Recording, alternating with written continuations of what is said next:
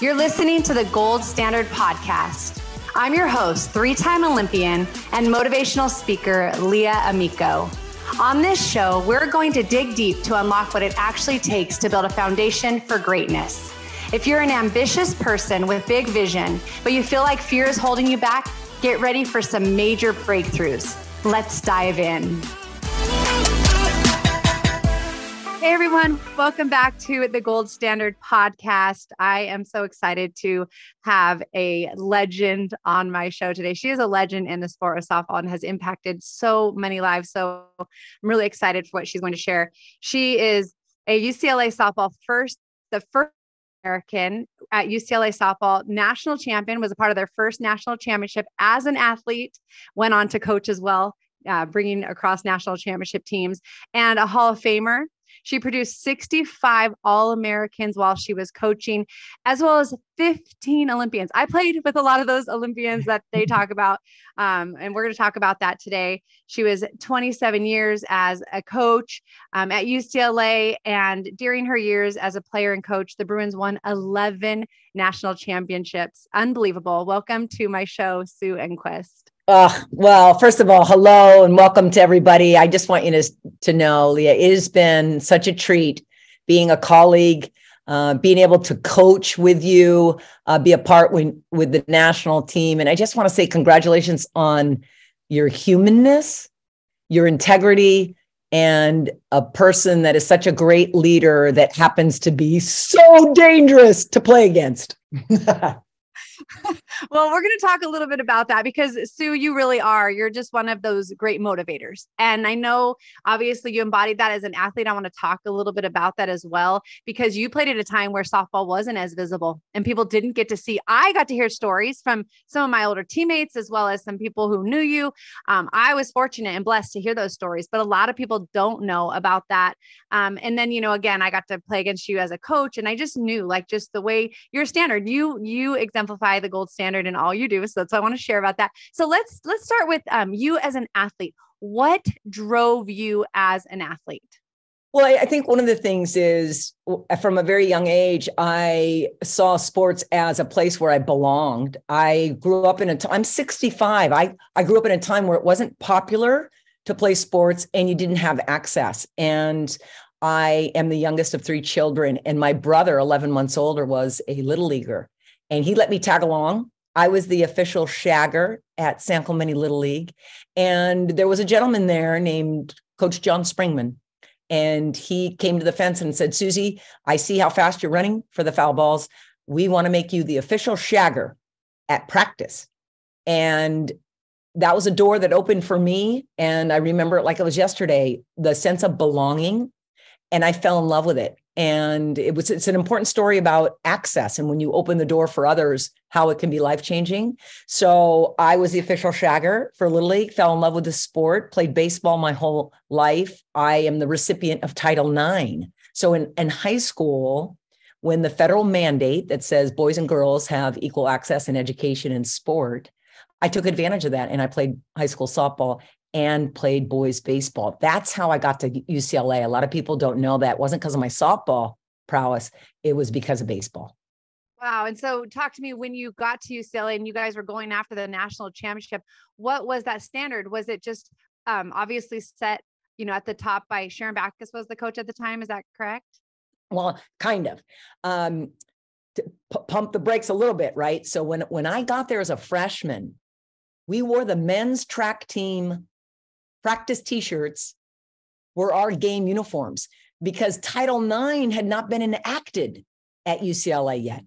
And it wasn't until my sophomore year when a new AD came, SWA, Senior Women's Administrator, came in, hired all these new women coaches, put money in the budget for these women coaches to be able to provide scholarships. And in 1 year, we went from the men's track team practice t-shirts as game uniforms to having game uniforms. We didn't have to drive our own cars. We had meal money. We went from the cellar to the penthouse in 1 year. And Sharon Backus, at that point, we were the doormat. We were the team everybody wanted to schedule. I mean, I know there's some listeners out there that I've been on that team before.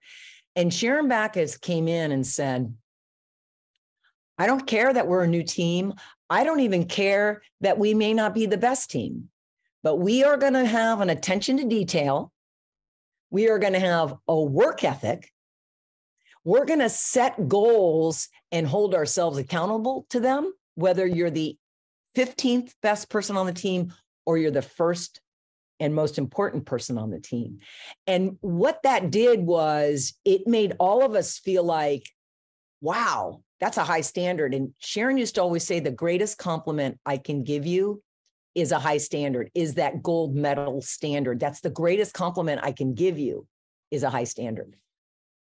And I really believe, listening to you say this and knowing how you carried teams again, eventually when you turned and transitioned into the coaching role, I really believe that people rise or will fall down standard that is set for them. Do you agree with that?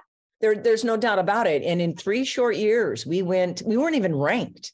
And we had won our conference, so we got to go to postseason. And Sharon used to always say, our preparation is what's going to give us peace of mind on game day. So we're going to work really hard Monday through Friday, so game day is easier. And, we really believed in that. And we had a strong attention to detail that anybody that was the weak link, it wasn't about shaming them and saying, hey, you need to step up. It was about grabbing them and saying, how can I help you get better? And for me, I call that grace. Today, I call that grace. At the time, it was just a group of people that had high integrity, that anybody can be Captain Obvious and go, oh, you're weak sauce. But who are the people that can say, hey, we've got one that's fallen off the wagon. She's partying too much, or she's not working hard enough. Who can be the ones of integrity and have grace? Unmerited acceptance is how I define grace. Grace has many different definitions, many from the Bible and many from corporate operational definitions. But I define it as unmerited acceptance, meaning I can come and help you, but I never have to lower my standard. So it's unmerited acceptance, because we always have to strive to reach that standard. But I'm going to go and grab you and pull you in and back up, because we know humans are not perfect. And it's our job to stay connected, take care of each other, but always uphold the standard. So for you as an athlete, what was one of the biggest challenges that you faced? For me, probably one of the biggest challenges was making sure that I stayed strong. We know now the brain has a strong voice and a weak voice, is always remaining hyper vigilant around my strong voice always gets the last word. Because as high performers, a lot of society has kind of romanticized the high performer. And we are making people believe the high performer has no fear. They're fearless and it's easy, when it's actually just the opposite. The high performer has an uber sensitive antenna of everything. So they're constantly navigating the weak voice and the strong voice, because the brain is set up to always say, hey, you better get that home run. Hey, you better get that no hitter. Hey, you better become All-American. Hey, you better be a national team player. And it's nonstop noise. What separates our greatest players and keeps them up there from the player that doesn't quite get over the hump is that great player is able to move through those thoughts very efficiently. It's not like they don't have them, but they don't sit in them, and they have amazing failure recovery, so they can fall short in the moment, own it, and move on better than an average person. And I believe a lot of that has to do with your upbringing. I think your mom and dad, your inner circle, whether it be your family, your faith, that is a foundation for you to rely on as you navigate life and you go through elementary, junior, high school, and then ultimately to becoming the best of the best, college. And then if you're really good, be an Olympian and a world champion. Yeah, I love how you say that, because I can relate. I think every athlete has those hard moments, has those doubts, has those frustrations, has days where you think, can I do this? Can I compete at this level? Can I live up to the expectations, not only that I put on myself, but that I think my coach has for me, or my parents, and, just the spectators and the fans. Just heard today about a stellar basketball athlete out of Stanford a few years back, who ended up getting drafted really high, and then just was done within a couple of years, and basically said, I just couldn't handle. And it was the mental side of not feeling like you can own up. And and that identity. So I love how you share that, because I agree. It's not that some people don't go through it. Everybody deals with it. It's how we deal with it. Like you said, it's not sitting there. It's not meditating on those, all those fears and those anxieties and those pressures, but instead it's thinking, like you said, okay, this is normal. This is a natural part of the progress. I need to keep moving through that. I love how you share that.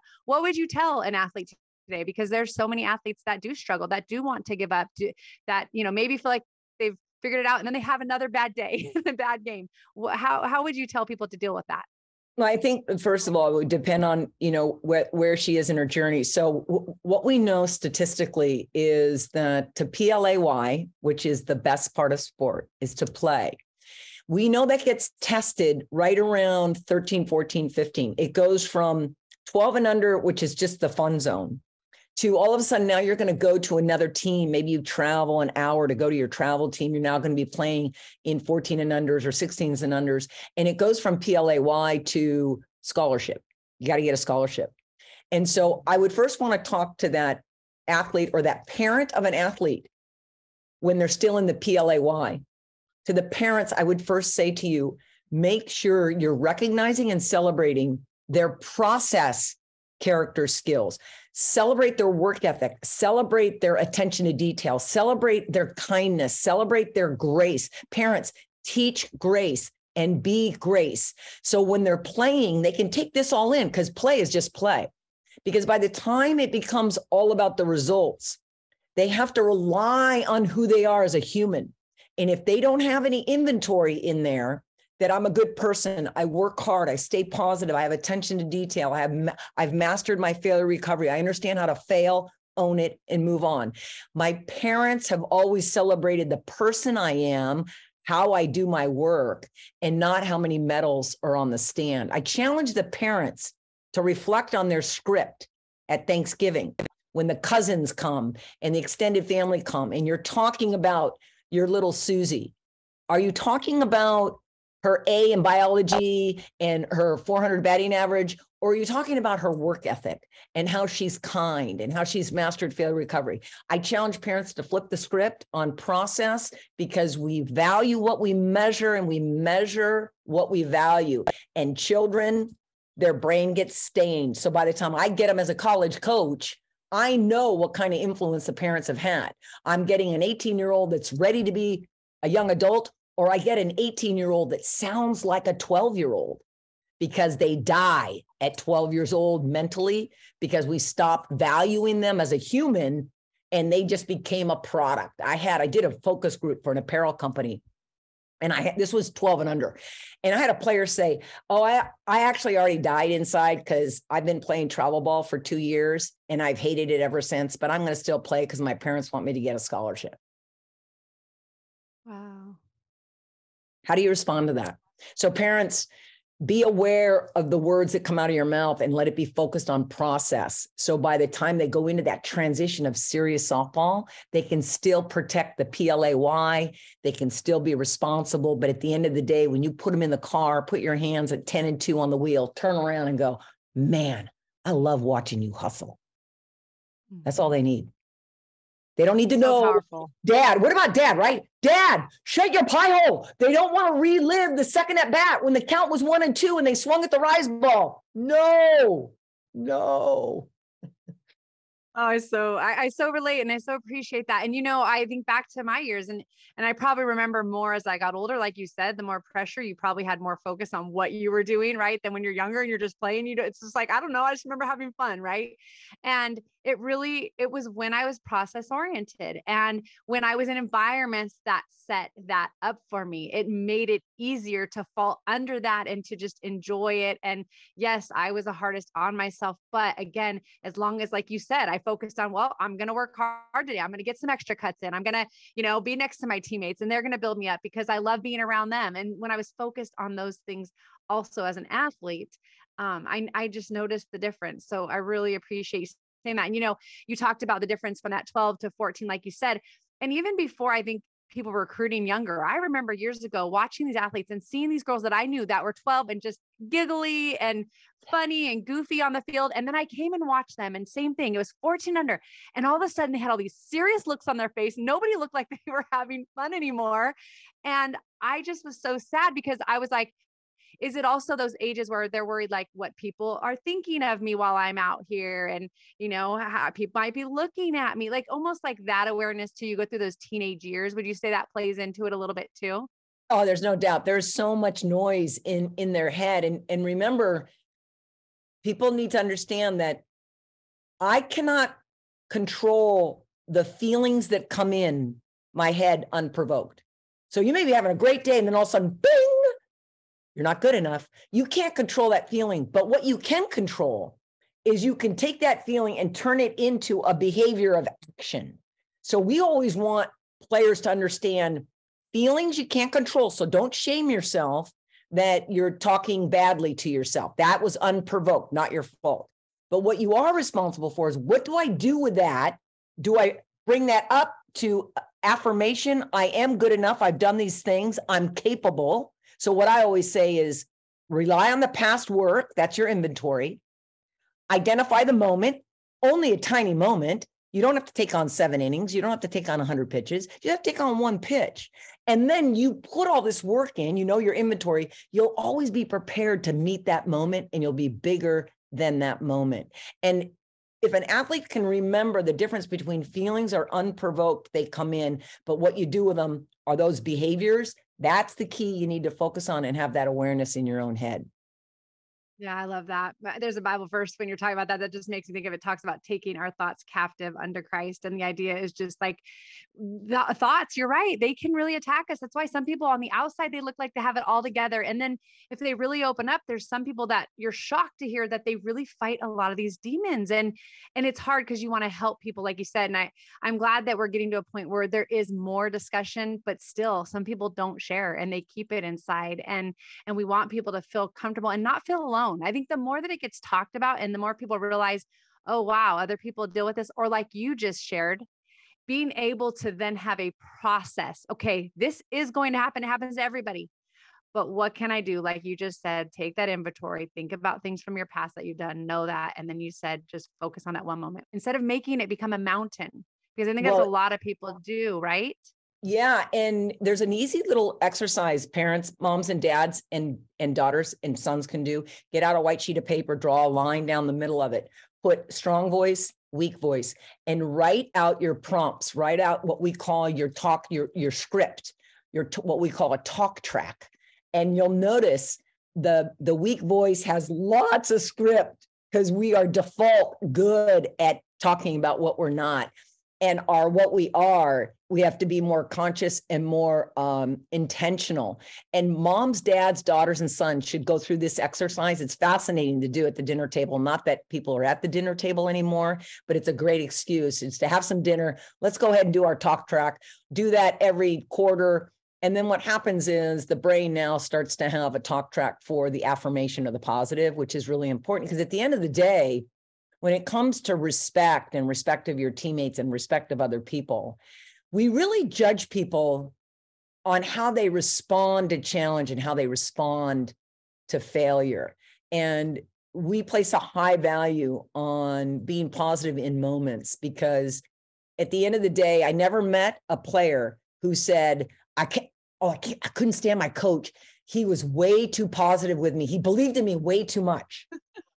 Or I couldn't stand my parents. They believed in me way too much. And so if you're a leader out there, I don't care if it's high school travel ball or you're a parent, at the end of the day, when you become an adult, you remember the people that had belief in you. Those are the people that impact. And it's our job as leaders to catch them doing it right every day. Yeah. I knew even as a parent, it was hard because you right, you discipline and you point out the things when they're getting in trouble, but you're just kind of the expectation is the good as opposed to like you talked about, like really praising them when they're doing it. And I know that I've, continued to work on that with my boys in high school, knowing the importance of that, because again, like you're talking about, I thrived on that. It's just some speaking. I realized like when you put out encouragement, I realized everybody, I don't care what age you are. I don't care what stage of life you're in. Everybody wants to be encouraged. And it's that belief that you matter, that you can do great things, that you make a difference. And sometimes we just need those reminders. Yeah. And you said something that really piqued my memory around, when you were talking about your boys and sometimes having to hold your standard and discipline them. And I can remember there was a time at UCLA and I had one of my all-time favorite Bruins, and she said, "Can I talk to you?" And I said, "Sure." And we were in a little bit of a struggle, and the team was, and she says, "I don't know if you're aware of this, and she was talking about my language. And she says, when we're struggling, you say they don't get it. They need to work harder. They need to get the bunt down. And then when we play well, you say, we were on it today. We played Bruin softball." And I just want you to be aware of that. A lot of us notice that. And if you want to be impactful on me, I need you beside me on the bad days too. Changed my life. I remember talking to Papa Wooden about it. And he goes, "Well, Sue, you're at a point in your career where you're just conditionally in love with excellence." I go, "What does that mean?" And he said, "You only love the game on the good days." And he was right. I love this game on the good days. And it was a game changer for me. I started to pay attention to my words. So parents, are you just Captain Obvious? Are you really good about attention to detail on what they're not doing? Are you equally as good on the attention to detail? And I talk a lot about the dads, because the dads can set a level of confidence for girls that's different than boys. And I've watched parenting, right? I've watched parenting for 27 years as a coach, and there is a common theme. The dads that catch their daughters doing it right at attention to detail, equally to the high standard of the discipline to hold them accountable, are the athletes that come in that are more emotionally balanced. Oh, I love that. And you're talking about those bad days and the response with that. I remember watching my son at a football game this season, and his quarterback just got crushed, and he's a receiver. And I watched the receivers kind of walk off, kind of frustrated. It was a close game. And then I watched this quarterback walk over and trying to lift them up. And I was like, wait a second, telling my son, like, no, you need to be picking him up. Like, I don't care how disappointed you are. Like, look at that big picture. Like, what does that do to your team? And, and you see those people that do that. I said, that's a leader. Like, he was the one who could have been mad and like, where's my team? But instead he did the opposite. He knew in order for us to be great, like, we need to pick each other up. And like, those are the intangibles you're talking about. We do that as parents. You can do that as teammates. You teach it, really, right? They catch that. If that you do it, then it's going to be easier for them to do that within their team. I love everything you're talking about, everything you're sharing. So what was the hardest for you going from an athlete to then coaching? What would you say was the biggest challenge? I think the biggest challenge was letting go of control. That when you are a high performing individual, you have a real great sense of control on everything you're doing, the decisions you make every day. And then when I got into coaching, I realized very quickly, now I see the whole team and I realize, wow, not everybody is equally committed in their effort and their attitude, that they don't see the standards the same way. I learned very quickly to understand people that fall short, maybe falling short intentionally, maybe falling short because they've never been taught priorities and accountability. And so I learned at UCLA to first understand your path that got you here, that is different than anybody else's path. So we could seek understanding in conflict before we start to change behavior. If I can understand what you don't have and what you don't understand, I can then close that gap and hopefully lessen the conflict amongst yourself and the coaches and yourself to your teammates. Yeah, that was the hardest part, control. When I hear you talking about that too, I think being able then to turn it and be like, okay, it's so different. I've done a little bit of coaching, not much, but it is different leading from within a team and then going now being the coach and having to try to find those leaders from within the team that can lead in a positive way. Because as a coach, you set the standard, you set out the plan for them, but then they have to choose to show up every single day.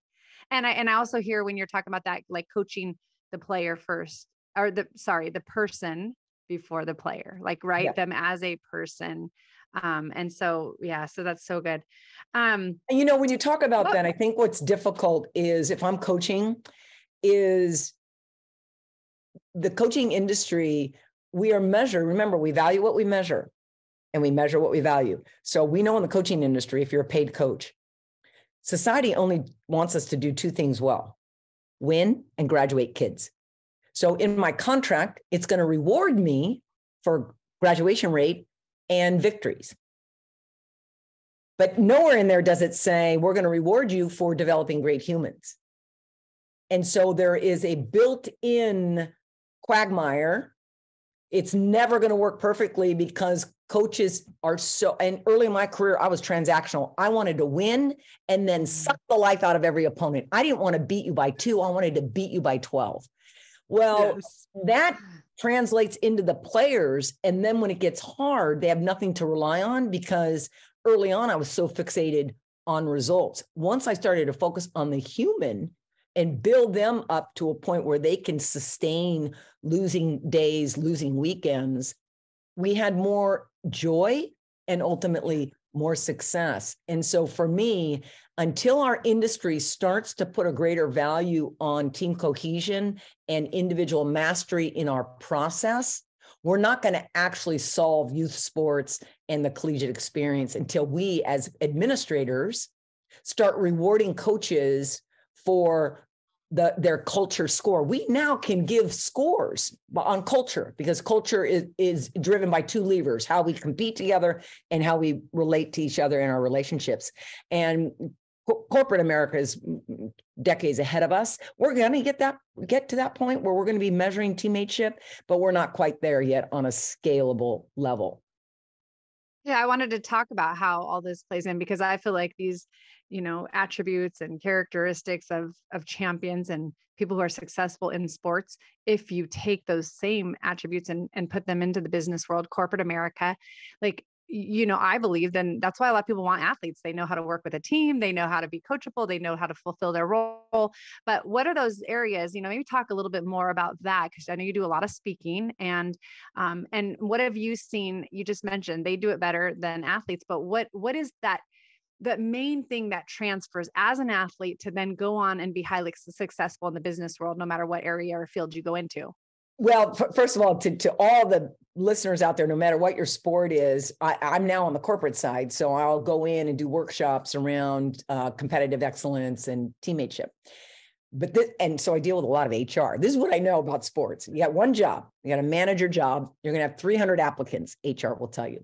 Well, the first thing we do is we filter out all the athletes because we know they have a built-in internal drive. They have a built-in ability to be disciplined. And I had one HR person, I don't know if she said that because she knew I was done in sports, but she says, then we take the sports that are extremely difficult where there's a lot of failure. And so we grab diamond sports because your sports, you fail 3/4 of the time, if not more. And we know if you're failing 3 out of 4 times, that's tough to stay in that sport. And they're looking for that ability to be resilient and that stick-to-itiveness. So if you're a diamond sport parents, you will have a built-in resolve that you've learned over decades of playing this game. Now, here's the sad part. If you don't have a leader in your club program or high school program or college program that's dripping every week this celebration of those process skills, you will not know how to speak to it in an interview. So they're going to 300 applicants, they're picking, there's 12. You're going to be one of them. And they cannot wait to interview you, to have you talk about your process-oriented character skills. Then you get in there in the camera, the Zoom interview, you're a deer in headlights because nobody taught you what you were actually possessing for those 8, 10, 12 years. That's the sad part, is we're not doing a good job of teaching them what they have already acquired and what lies inside of them and how they're going to be able to use that in the real world when they graduate. Yeah, so good. So good. I think about, again, those life skills, right? Like you said, but you're almost like pulling it out of some people. So Natasha Watley, obviously one of the best athletes and people ever, right? We love Natasha. She got to play for you, All-American, just all world, all everything, Olympic teammate of mine.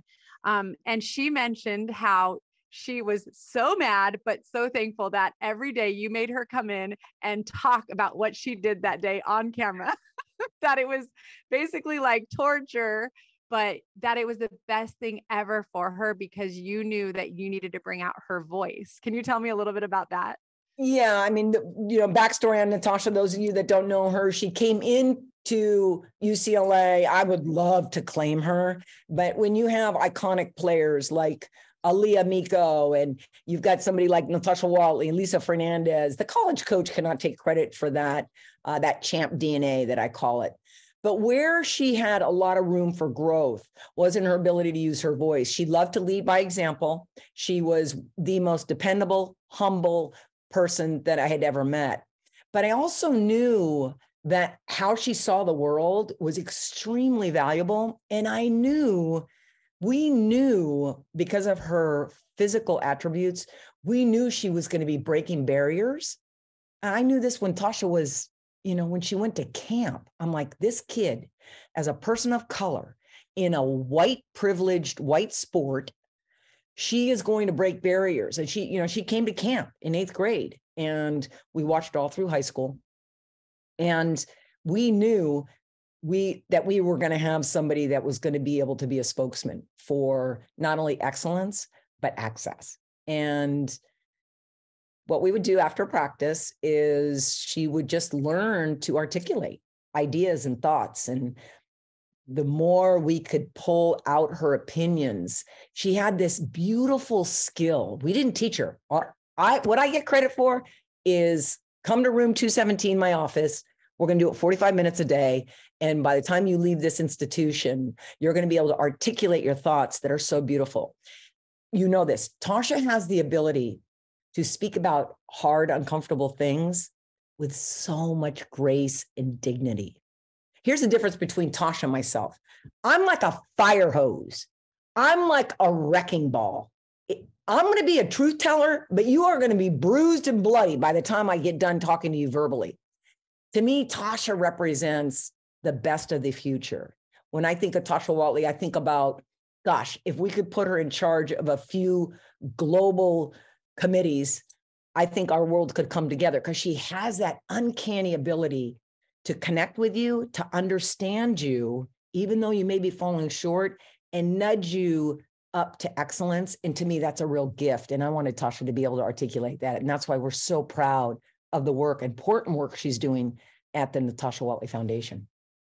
Yeah, she's just really making an impact in athletes and young women who don't have many opportunities, and giving them access, like you talked about the importance. And just, again, I'm so honored to have you on this show, because, we're talking about where it started, and look at where the game has come and the opportunities that are there for female athletes since you first were in college. And, I don't think kids these days have any idea. I think it's important, just, the understanding.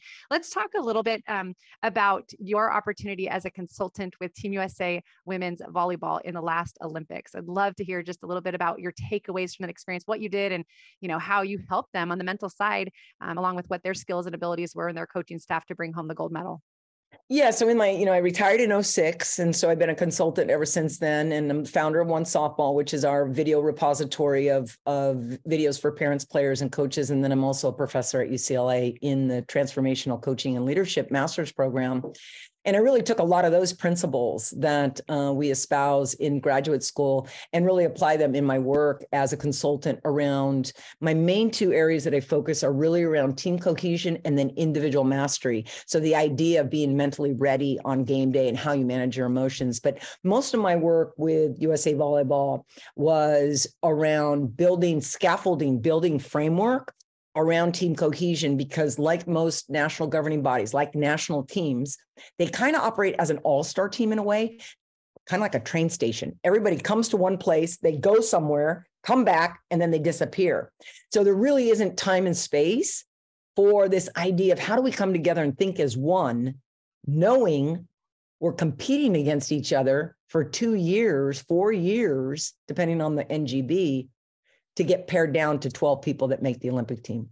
To set the scene with USA Volleyball, they had 12 attempts in the Olympics. They'd been very close many, many times, silvers, bronze, in their 12 attempts. but they couldn't get over the hump, yet they knew they had the talent. And so fellow Bruin, Karch Karai, is the head coach. And he, through the players, they had heard me on a Zoom because we had just entered into the pandemic. So my work with the volleyball team, we were on Zoom for a year before I actually met them. So it was fascinating dynamic. And what my job was, what I do as a consultant is I come in and I first audit. I first lay down all the questions about what's holding you back. And then let me see if I can help you help yourself.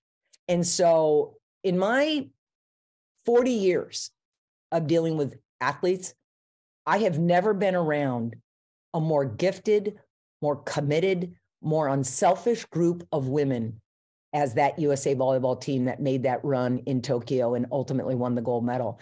And so what we did was we defined our values. We asked each one of them what it looked like, what it didn't look like in practice and in games and in travel, and got hyper detailed around what it is and what it isn't. Because when we define the value, that definition actually becomes the standard.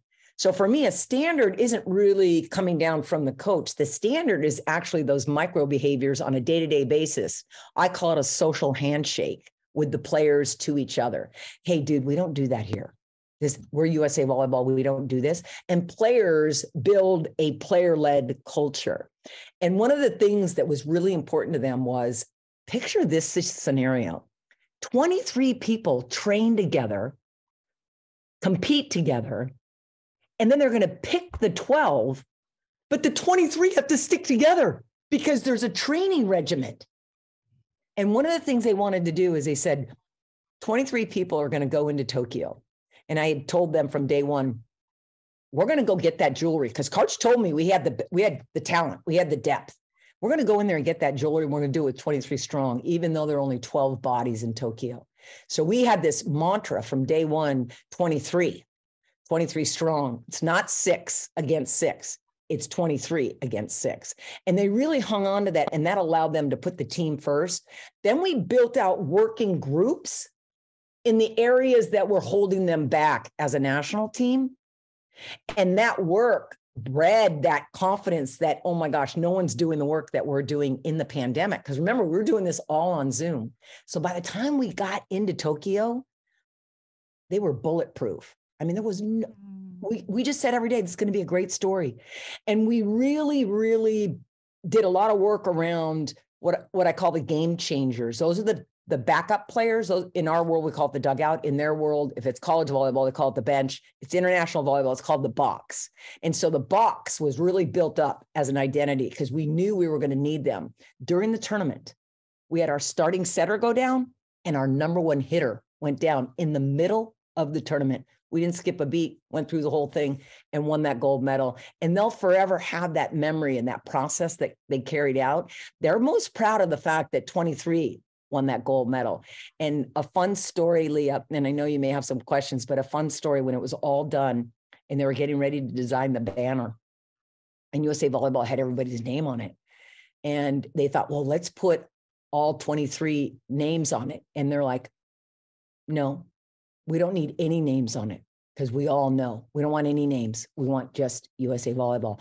So this idea that we comes before me, even at the very end when it was time to have your bragging rights, I just love that, how they demonstrated that in every way. Wow, it gives me chills and tears almost. And like you say, like it's one thing to talk about it, but it's another to buy in and do it. Right? As coaches, you try to lead. You as a consultant, you're trying to work with them and you're telling them this is what will lead to that goal that you have set. But you have to buy in. You have to do the hard work. You have to commit and you have to keep team first. That's just so wonderful. I'd love to finish up with, you love to surf. You surf every day. You're a former pro surfer, right? A lot of people don't know that. I mean, everybody knows you in the softball world, but I love that side of you. I think I'm too old. I want you to help my boys learn. We've talked about doing that in the past. You know, they can maybe come and surf with you someday, but how important is it to then have this joy in life to be able to go and do the things that you love, that you can work so hard and you can be high achieving and strive to be your best. But I'm really big on that balance. To me, gold standard is to have that value in every aspect of life, not my family is suffering over here, but then I'm doing well in my career, or but just to say, no, we can really have that gold in every aspect of life. How important is for you having that balance and doing what you love to do? Oh, it's just extremely important. I mean, I was raised in a family where balance was important. Our family always did an amazing job of balancing family with sports. And one of the things that I would always encourage parents and kids to do is make sure you have those reset moments every day. So for me with surfing, what I love about surfing is open access. Doesn't matter how much money is in your pocket. Doesn't matter how high on the corporate food chain you are. We're all sitting out there freezing, waiting for that next wave. We give up control as a surfer. When you go out there, we don't have control of the time, the cadence, the size of those waves. We give up control. So there's a real balancing around your humanness. And I think more than anything, how exhilarating it is because it's such a workout on your body, and it's humbling because no day is the same. So you can't cheat the game, so to speak. And so all of those things added up has always been a great escape. And I'll always identify as a surfer, as a woman that ended up having a wonderful career because of the people that were around me and the people that advocated for me, that gave me the opportunities. And I've never forgotten that. So to those young players that may be listening, and to those parents that are listening, hold space for your child's passion. My parents always held space for me to do the things I was passionate about.